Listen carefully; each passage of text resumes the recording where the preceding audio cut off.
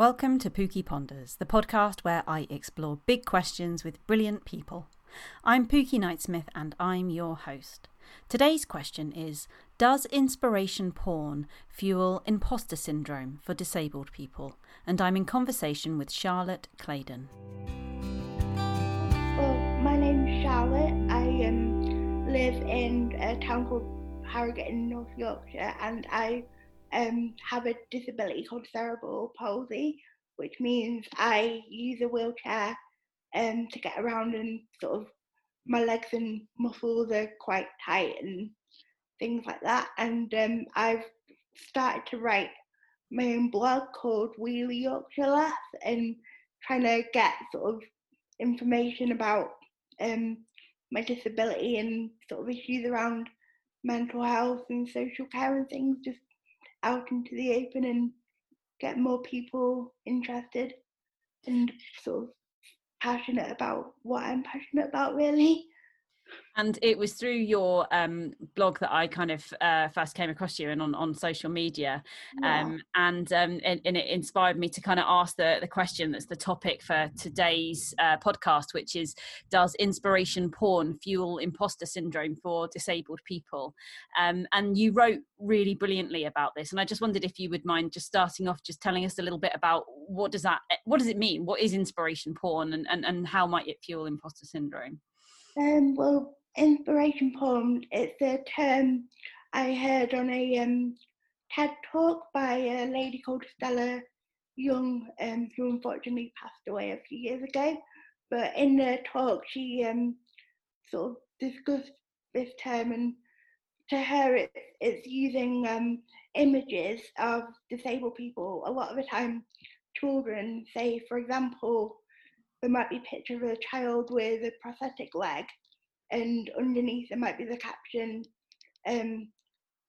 what, your excuse is invalid, like, in the word invalid, obviously, sort of double meaning as you've been used in the past to describe disability. So it's sort of using things like that, and also people kind of uploading videos of people doing sort of nice things, like inviting a young child with Down syndrome to a high school prom or something like that. And but it's more kind of, a lot of disabled people can look at it and think, are you just doing that for the attention it brings the person, rather than just doing it because you want to be kind of nice. And you know, it's quite difficult to explain. I'm a lot easier at writing down how I feel than saying it. I think you've explained it well. So that I guess if I'm interpreting right, then the idea being there that if, there's been like a post that's gone viral where, someone has invited a peer to a prom and the peer happens to have a disability of some kind, you're questioning maybe what the motivation might have been for that, or how people might interpret it, I guess. It's like recently I saw a video on Twitter of a young disabled girl with cerebral palsy, like I have, and all it was a clip of her walking up some stairs. And I mean, it was edited in a way where there was a bit of kind of inspiring music in the background and stuff, but all the comments on it were things like, oh, what an amazing, brave, inspiring girl. And it kind of made me think, well, if it was anyone without a disability doing that, would they get the same reaction?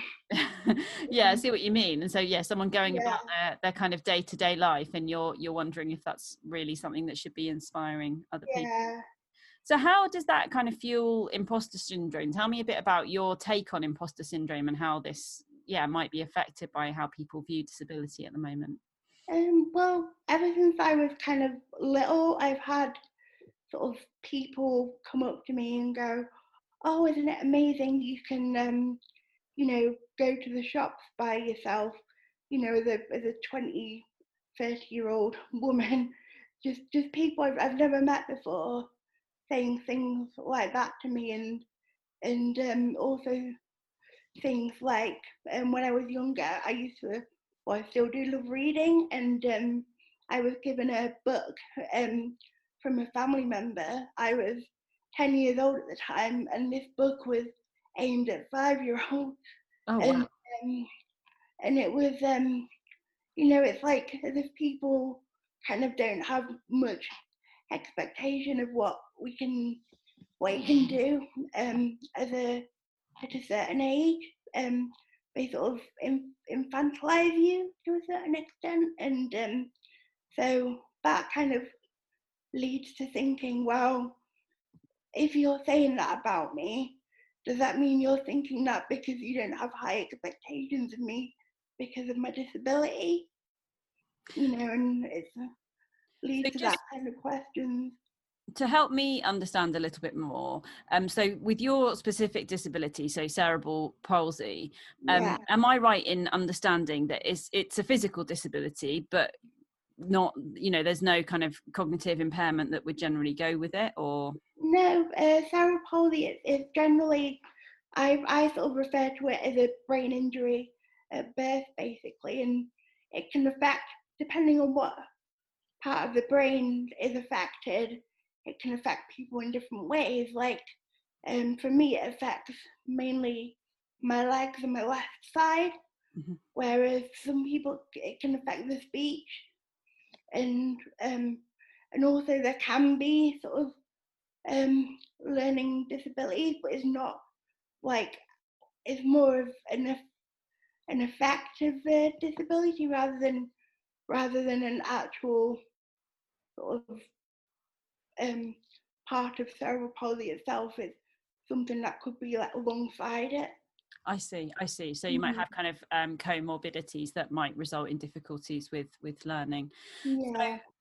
But so essentially you, and I've read your writing, Mhm. if I, you didn't start with the fact that you live with a disability, then that would be completely unapparent if one were just to read the words that you Yeah. have Mhm. written.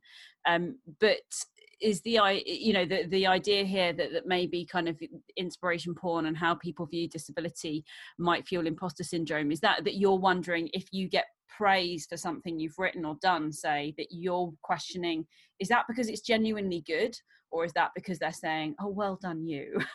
Yeah, that's kind of the gist of it, really. Because a lot of the time, like whenever I receive praises, especially from people I don't know, I've always got that sort of thing in the back of my mind going, considering you're disabled, Mm. like you're really good at writing considering you're disabled. Because people kind of, I don't know, I just have the worry that people, just because of the way disability has been portrayed over the years, I just worry that people kind of don't expect someone like me in a wheelchair whose legs don't work very well. They just think because you sat down all the time, your cognitive abilities aren't there either, which is a bit crazy. Yes, completely yeah, misjudged, isn't it? Mm. And does that mean then that you end up having to kind of aim higher? Like, do you feel you've got stuff to prove, or is it just something that you observe and let go? It's kind of a bit, yeah, and I think half of that problem comes from, like, obviously, on the one hand, I've got people kind of praising me for doing basic, well, things I consider basic, like making my own lunch or going out to the shops and stuff. But then on the other hand, I've had people like my family and sort of physios, doctors, that kind of people saying, because you've got a disability, you're going to have to sort of push a lot harder and to work for things in your life because there is going to be that discrimination there, because people aren't going to sort of think you're capable just because of the way you kind of look on paper and sort of in person. So, so it's kind of that sort of opposite thing of, on the one hand, you've got people expecting very little of you, but then on the other hand, you've kind of been taught to push harder to get where you need to be. So that's what I find very difficult to kind of cope with a lot of the time, and that's where my kind of perfectionism and the whole imposter syndrome kind of comes into it, I think. And how would you prefer that people did respond? Would you rather that, you know, if they're judging your writing, say, that they just disregard your disability and they focus on the writing, or is there a better way? Yeah, I think I would rather people, you know, disregard my disability. I mean, obviously, if I was talking about disability related issues, then it would be good to know, you know, like if I have changed their perception of, you know, I think that would be a good thing. But if say I've been judged against another like an able-bodied person, then you know I'd want to know that they'd be giving me the same praise and criticism that they would with the person who didn't have the disability. Absolutely. Yeah, because that's fair, actually. Yeah. And so when you started your blog, Wheelie Yorkshire Lass, which I love the name of, by the way, that's a great pun. What was your kind of hopes and aims for it? What did you hope it would do? I kind of, well, I've had sort of lots of thoughts in my head of things around disability, and I know there've been a lot of times I've seen things in the media and I've kind of moaned at the TV, and my parents have always been like, you know, you should write all this down and everything. So my aim was to sort of just get my opinions out there and to see if people liked them or sort of shared similar views to me, and sort of to make, I mean, it's a big leap, but I would love to eventually help to make a difference and change the stigma around disability. And because there's a lot of stuff going on right now, and disabled people are kind of often the unwilling sort of victims of it, even, you know, in terms of like politics and things like that. And I mean, thanks to social media, there's a lot more people able to sort of give their voice about these things now, because there are so many more disability bloggers and advocates out there. So I'd sort of like to be part of that as well. And how has it been received? Have you had kind of good feedback on the things that you've written? Has there been anything that's particularly struck a chord with people? I think I've had pretty generally good feedback off people. I've not had any negativity. A lot of people have commented on my writing and really like my writing style, which has made me feel pleased with myself, because it's something that I know I've had praise for, but I've often had that criticism in my own head about it, and I don't sort of believe in myself that much. So that's been good, and it's sort of given me the courage to write more and sort of things like that, really. I mean, I would like to push it more. I've been sort of a bit sparse with writing recently because my mental health has been up and down, but it's something I would like to sort of push a bit further and maybe go into like giving more presentations and writing more articles, you know, when lockdown and COVID and stuff eases a bit more in the future. Yeah, it's a challenge at the moment. Has COVID kind of impacted on you, kind of, you know, your kind of day to day, because you have support, you live independently but with support, yeah. Is that right? I mean, I've been lucky in the way, like my care agency have been very good, and I have had the support there, and my parents have kind of helped out as much as they can. But in terms of like the care, it has been frustrating. As I think recently, I don't know if it's more of it being the summer holidays now, but there's a lot of carers been off sick, and on leave and things, so it's been very ad hoc with who comes, and times changing, and that's very, very stressful, and it's something I'm really wanting to sort out actually, because it's causing me a lot of stress at the moment. And that's tricky if you're kind of managing your own mental health as well. You know, we know that one of the most helpful things for keeping ourselves on an even keel with stuff like anxiety and depression is knowing the boundaries and having a steady routine and that kind of thing. And that must be really challenging if you don't feel completely in control of those things.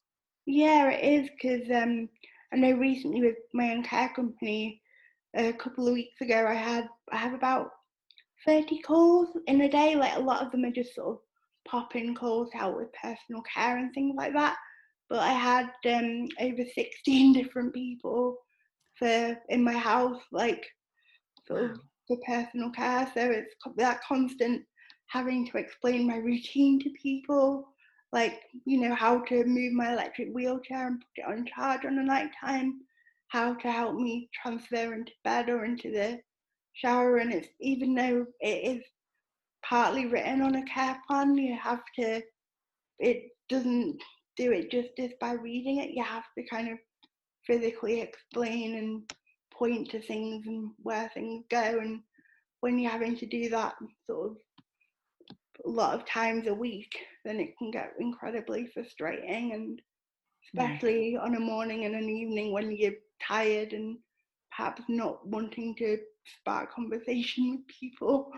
Yeah, and you're just trying to get about your day-to-day life. I can imagine that must feel like quite a burden, actually. Yeah.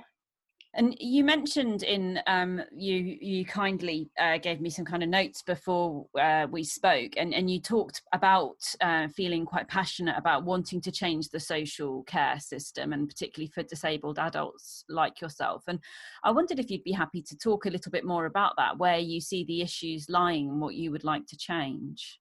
Yeah, the main issue I find, and seen this a lot from like the government and social media and everything during COVID and this lockdown period, in that a lot, when people discuss care and the social care system, it's often talking about elderly people, and there's this whole thing of people being vulnerable, and you sort of get that image in your head of sort of elderly, older people being sort of supported by carers in nursing uniforms with all the PPE on and everything.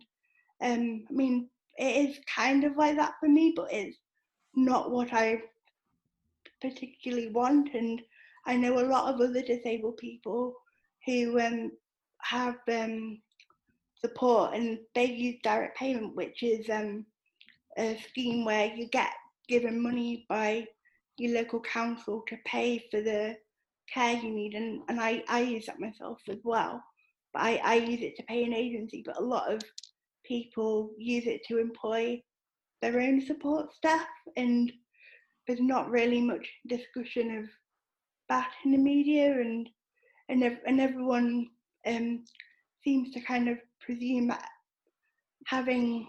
needing care needs is something you're only going to require when you're older. And so you don't think that, you know, anyone can get disabled at any age, need that support at any age. It doesn't mean that it's only going to happen once you're 75 and older.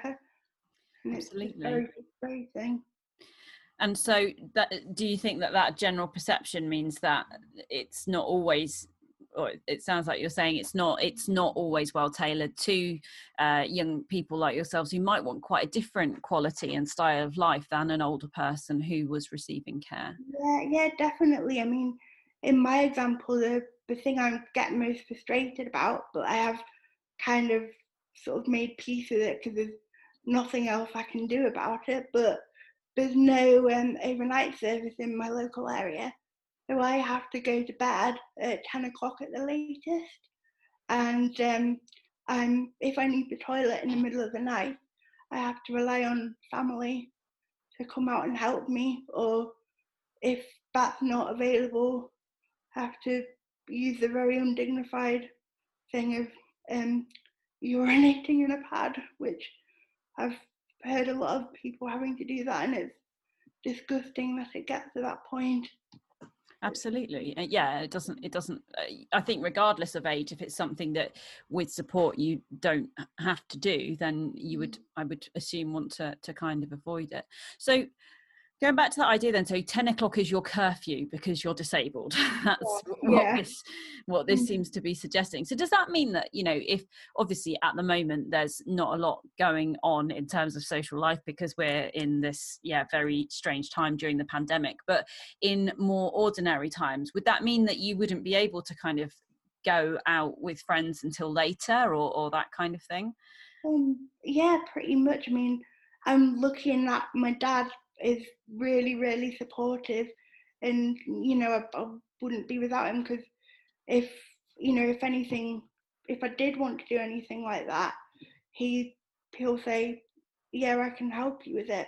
But then I know, especially with if I need help in the middle of the night and he has to come, it really affects our sort of parent-child relationship, because I'm more reliant on him at a time when I don't want to be, and things can get very heated, and if he's tired and I'm tired, we can end up saying things to each other that we don't necessarily mean. Yeah, and I think also it's just difficult when relationship, you want to be able to be father and daughter, right? Not carer and cared for. I experienced a similar thing with my grandfather before he died. He came and lived with me briefly, and I ended up doing some of his care. And actually, it was something that I ended up not doing for very long, because I just found it did completely change our relationship, and I wanted to be able to do what he needed, but actually it meant that I was no longer able to enjoy him as my grandfather, because it just changed the relationship completely. And so being able to have someone whose profession it was to do that, and bluntly they did a much better job than me anyhow, meant that we were able to go back to really enjoying each other. So I can imagine that must be a real challenge with you and your dad, and as you say, particularly in the night when you're tired, and it must be challenging. What do you kind of what are your kind of hopes and aspirations? You're clearly a really brilliant author. You write really well, and you've got some really strong views, and you talked before about perhaps trying to have a wider audience for some of the work that you do. Is this where you kind of envisage yourself kind of spending your energy with regards to disability rights and making those needs heard, or do you have other aspirations as well? I mean, I'd love to eventually write more and sort of share my experiences to help other people in my situation, and to help change the kind of system countrywide, really. And I know there are a lot of other amazing people out there who are writing about similar issues, but I guess the more people talk and shout about it, the more likely things will be done to change and things. So it is something I really would love to do more of in the future, and maybe also sort of give talks to businesses and services to help them sort of change their attitudes towards disability, and sort of promote a more positive, inclusive outlook across my local area and the wider country as well. And if you were giving those kinds of talks, would it be that you've got specific ideas about things that they can change to make things better? Or is it more that idea that you'd like them to meet you and see you for who you really are, and help them understand, hey, you know what, people like me, we are more than our disability, please include us? Or is it a combination? I guess it's kind of a combination, because I think I work with a company, sort of an up and coming business called Opening Minds, and all the people that work for the company either have experience working with disabled people or have disabilities themselves. And the thing that we sort of try and promote are that disabled people we have a lot of spending power, and so as companies and organisations, you're doing yourself, giving yourself credit by making your businesses as accessible as and inclusive as possible, and that doesn't always mean physical access, because a lot of shops and things like that can't be physically accessible, but it could mean offering different types of services like online and sort of things like that, really. And it is kind of trying to explain to people at the same time that we are like anyone else. We would want to go shopping with family and friends and sit and have a coffee and buy things. We're not just kind of pitiful charity cases. And I think a lot in the media over the last sort of decade or so about people receiving benefits for their disabilities, a lot of people don't seem to understand that those benefits, we do have to use them in a certain way. Like my care component, my disability benefit, that all goes on paying for my care. So, it's not like we're given things for free. We have to really work hard to prove that we need them. Absolutely. So Absolutely. trying to explain that as well. It sounds like there's a lot of barriers to overcome here for you. Yeah, there is. I mean, I've been lucky that things like my benefit assessments and stuff have gone pretty well, and I've just been sort of given them sort of by the information I've provided, whereas a lot of people have to really fight and appeal for things, especially when it comes to people with mental health issues and learning disabilities and autism and things like that. They really, because it's not a visible disability, you really have to fight and show how that you do have a disability, that makes things harder for you to cope in daily life. So I'm just glad in a way that my disability is obviously people kind of don't go the other way, rather than patronising you. It's kind of almost people get sort of put into a corner and accused of faking the disability or the condition. So yeah, That's hard. What would you advise your younger self? Because I get the impression talking to you that you've been on quite a journey with your kind of I don't know, self-identity and trying to address some of those sort of perfectionist tendencies and so on. What do you think would be, what have you learned, you think, that your younger self would do well to hear?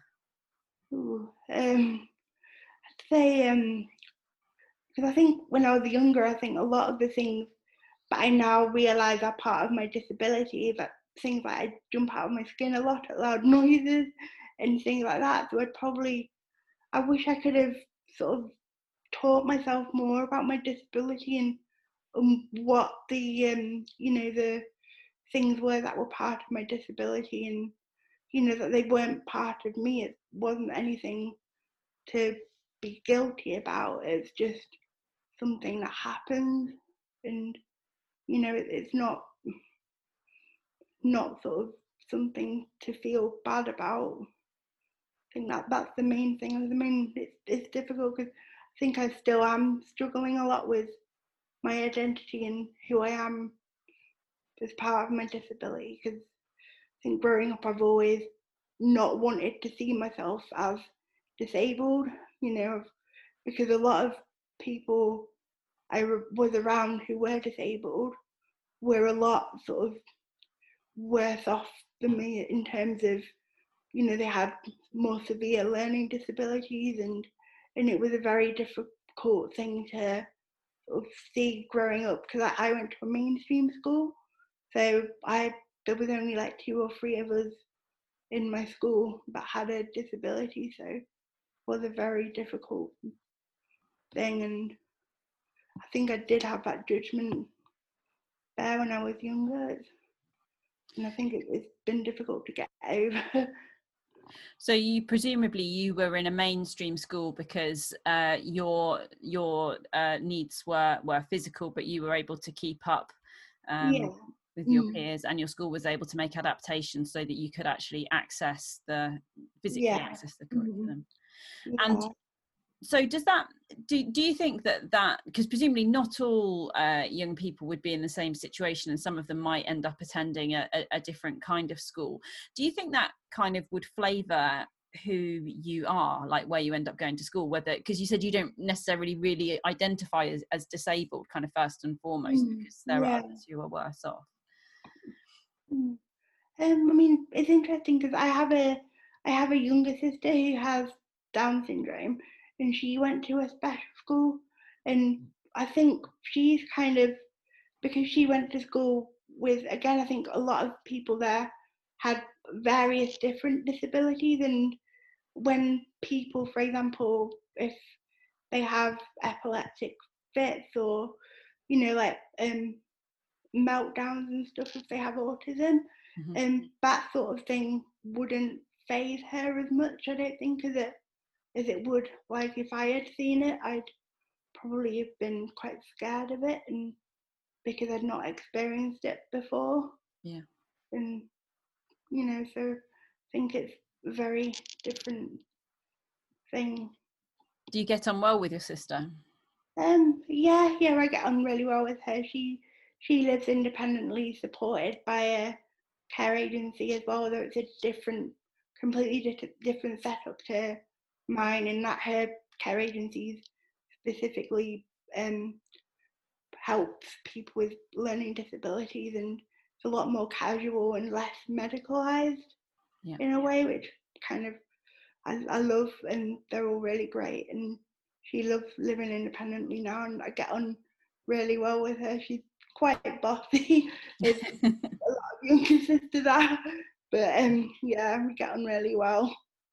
And I think that must be quite interesting, actually, that you have, such different disabilities. And I think that is something that people can be guilty of, really, a bit like you said right at the beginning, about how, people assume that because you're a wheelchair user, for example, that maybe you wouldn't be able to write so well. And I think sometimes that disability can just be seen as this, kind of, I don't know, homologous lump, and that people are similar, whereas actually you and your sister, your needs are entirely different, right? And Yeah. how I'm interested about the fact that you both live independently, but you're living independently with conditions that many people don't live independently with. Is this something that you each particularly felt was really important, or that your family really encouraged, or how did this kind of come about, if you like? Well, I went to university when I was 18, and I spent sort of 3 years away. I lived in halls, and I think originally my parents were worried about me moving away from home, and they originally did look at some kind of boarding school for people with disabilities where you'd learn independent skills and stuff. I really didn't want to go somewhere like that because it wasn't academically sort of good enough for me. I'd sort of, it was very kind of basic in terms of not, I think it was ASDAN instead of A levels. Yeah. And I got really high grades on my GCSEs, so I didn't want to go somewhere like that. So when I did go to university, it was really hard for my parents to sort of let me go and make that leap. But I got a lot of support from social care and things like that to put things in place. And then for my sister, again, they really wanted her to sort of get that experience of going to kind of college and learning independent skills. But because of all the system with, I don't know if it was called like the green paper, and there were loads of changes to special educational needs support a few years ago, and our council didn't give my sister the funding to go to a boarding school, so she had to do her like post-16 education locally at a local college and still live at home with my parents. So it took them quite a long time to figure out where she could go and live and be supported in the right way to live independently, and thankfully she's taken to it really, really well, because I know they were so frightened when she first went away. But the support team she has now, they're brilliant with her, and she has her own routine, and sort of I think that helps her a lot with a routine, because she gets a rota of who's coming every day and what she's cooking for tea. She loves cooking her own meals and everything, so that's all been really good. And she still rings us every night and to check up on us and let us know how she's getting on. So I think it's just great that she's got that family support and the social care support as well. Yeah, I think it's important, isn't it, that she's able to kind of forge her own way, and she sounds like a pretty independent spirit. Does she get the same sort of thing that you do about this idea of kind of people being a little bit condescending and assuming that she would be able to do less than she really can? She does, in a way. I mean, I've in a way she gets it in another kind of way as well, because she's obviously an adult, but because she does kind of act in some ways younger than she is, just because of her learning disability and everything. When she does do things that are kind of more grown up, for the whole thing around having a relationship with someone, and she often kind of talks about having partners from TV programs that she likes and stuff like that. You often get people kind of laughing at it and finding it funny, whereas if it was anyone else her age, you'd probably think that's not appropriate to be talking about that type of conversation in this situation. So in some ways, kind of, she gets away with things, or sort of made a joke of things that anyone else sort of her age would be kind of, they'd look at it completely differently. And how would it be better for people to respond in those situations, do you think? I don't know, just sort of talk to her like you would any other person her age. Like in a way, there's a very good video I've seen from a organisation, I think they're called Open Future Learning, and it's a video of a man with Down syndrome being supported by a young support worker going out and doing his shopping, and he has someone come over to him while he's buying some toilet roll and says, "Oh, isn't it so inspiring that you can buy your own toilet roll?" And talking to them like that, and the guy with Down syndrome asked his support worker, "Why is this man being so patronising?" And it's that kind of thing, really.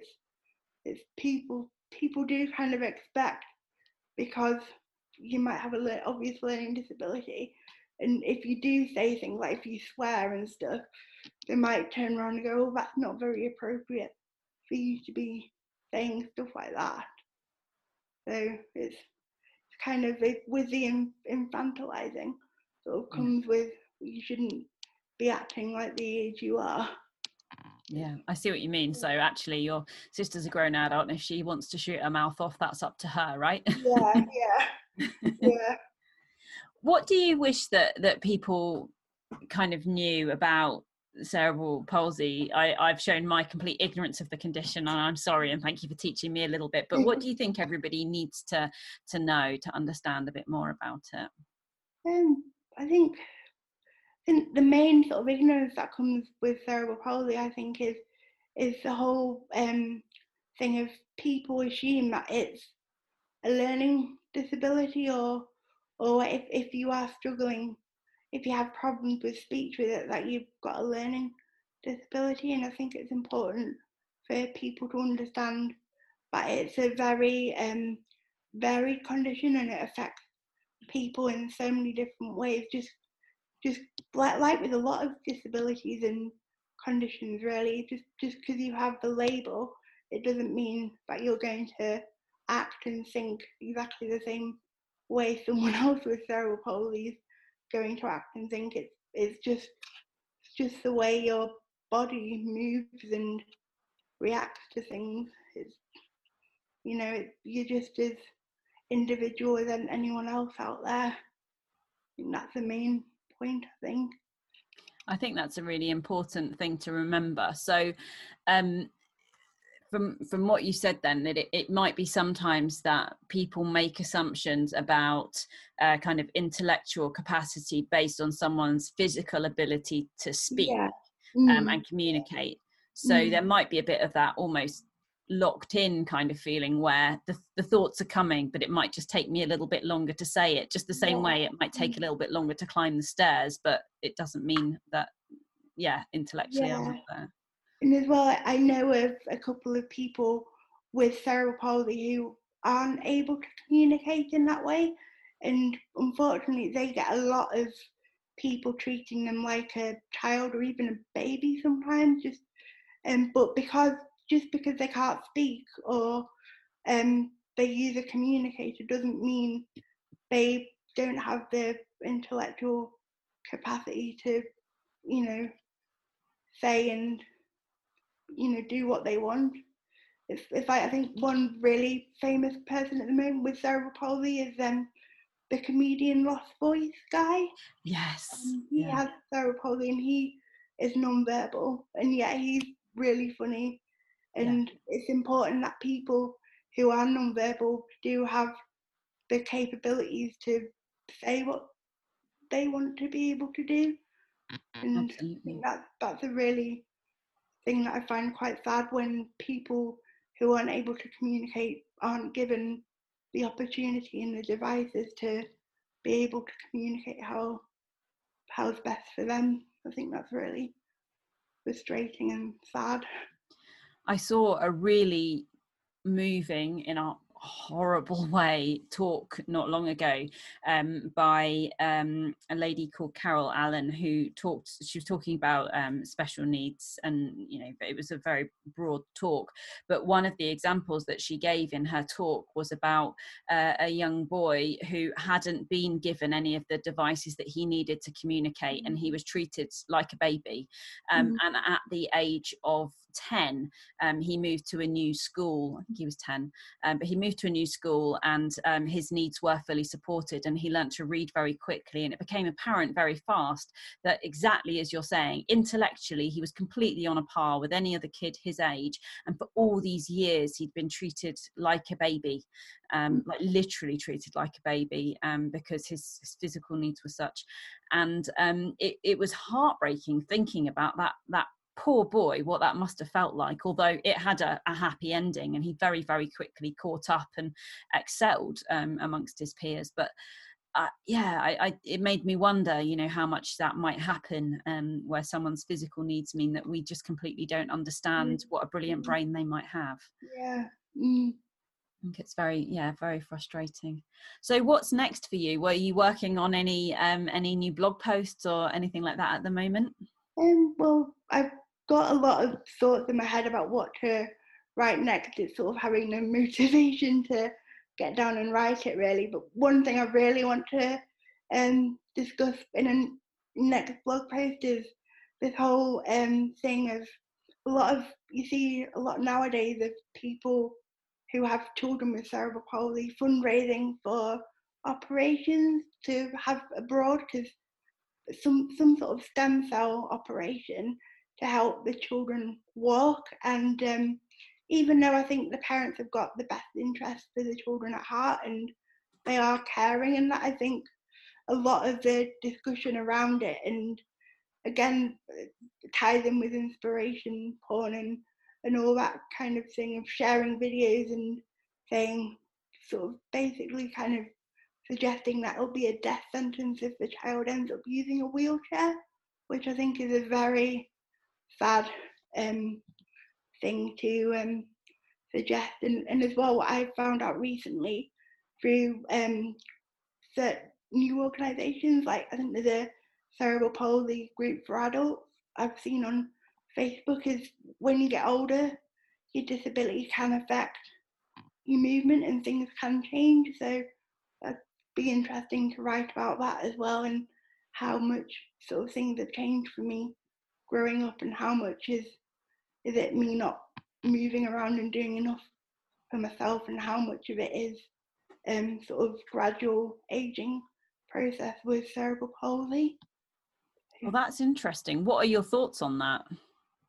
It is it's complicated because I've not really had much physio or anything since I was about 16, and sort of my parents, obviously, they've tried to help me get so far, but I think with my depression and everything that I've gone through with that, I have found it difficult to move as I've eaten more and put on weight and things like that. And with my parents, especially my dad, there is that thing of, oh, the reason you're finding it difficult is because you might, say for example, might need to lose weight or need to exercise more and things like that. And it's very difficult when the information isn't out there to find out how much of it is to do with my condition and how much of it is to do with sort of physical needs that can be changed sort of by yourself. So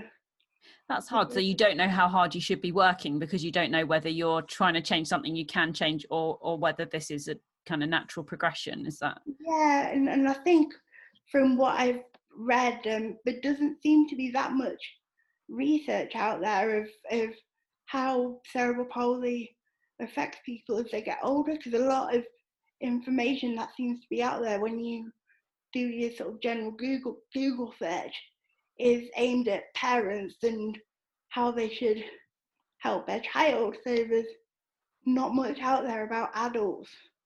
That's interesting.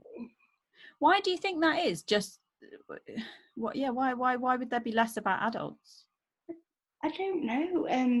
I know with a lot of cases where children have far more severe cases of cerebral palsy, say they can't communicate and they might have problems breathing and stuff like that, there is a higher chance that they die at a younger age.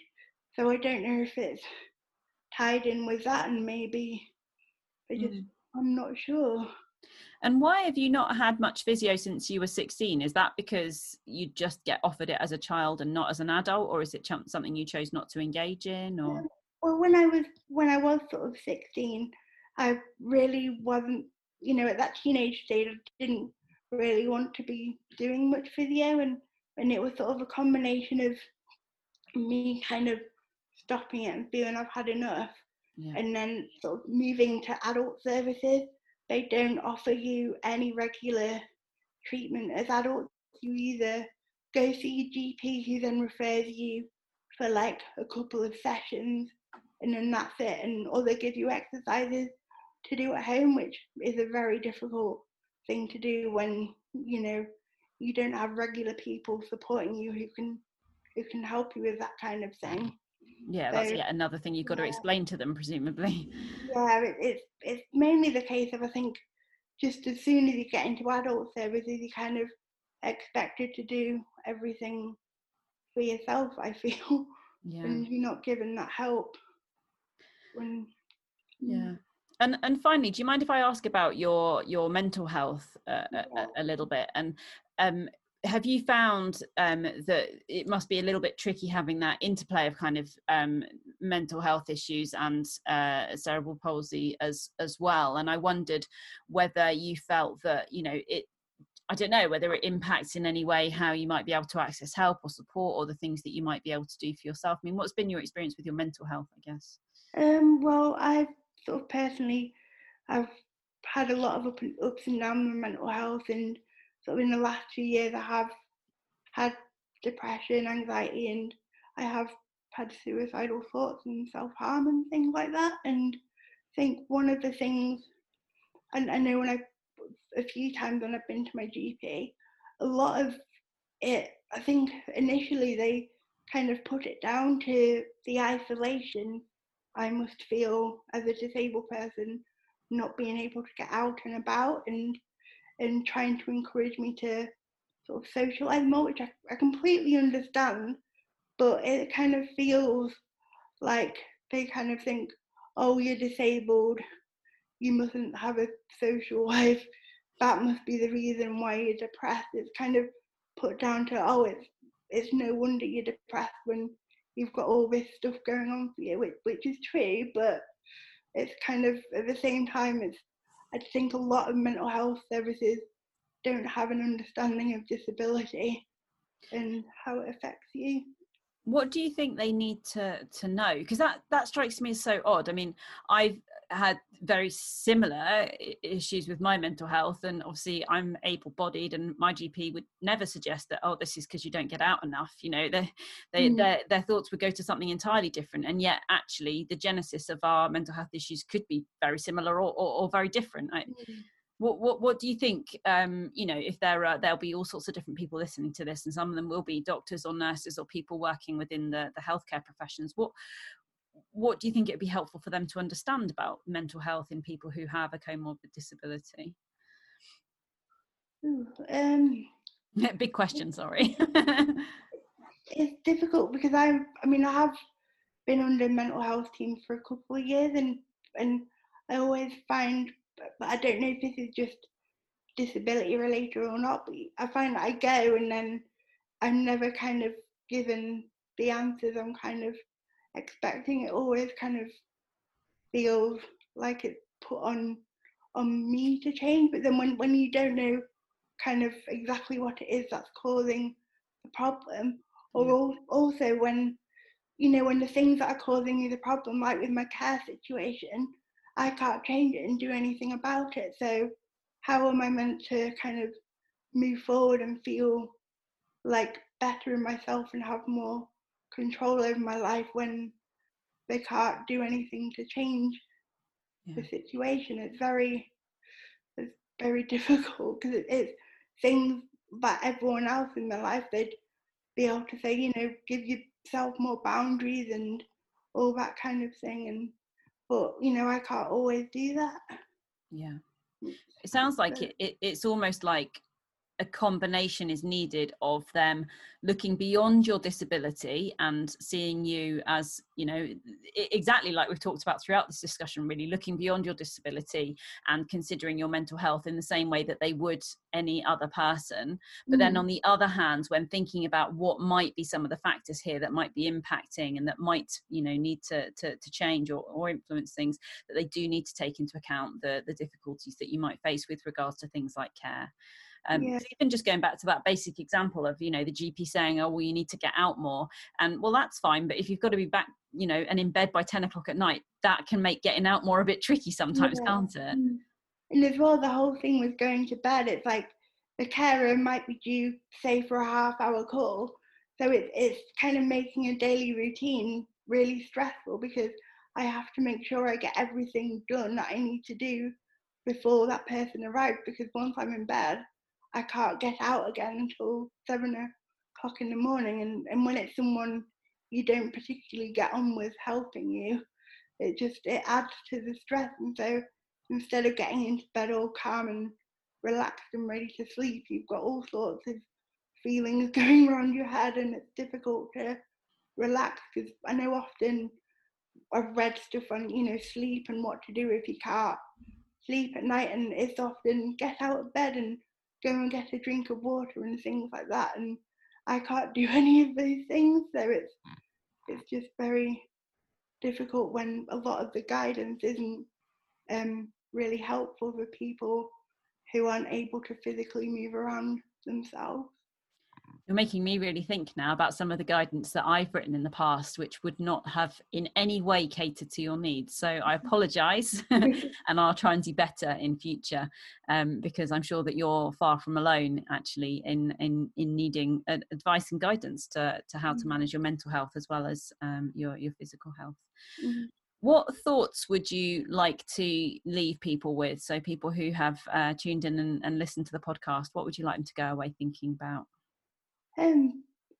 So really the main thing I want people to know is, you know, just because we have a disability, you know, we're as individual as anyone else, and also the main thing is please don't, when you see stuff about social care in the media, just don't assume we're all little old grannies kind of close to the end of our lives, you know, and a lot of us have, I hopefully have decades left to live, and I want to be able to live a life. I don't want to be kind of restricted by my social care. I want it to enable me to do things, and I think a lot of stuff around disability, whether that's mobility aids or social care support, is always portrayed as being a restrictive thing and stuff, whereas in fact a lot of these things give us the freedom to do things that we be otherwise unable to do. So yeah, just think of things like that in terms of freeing and independence rather than restrictive and pitying and sad situations.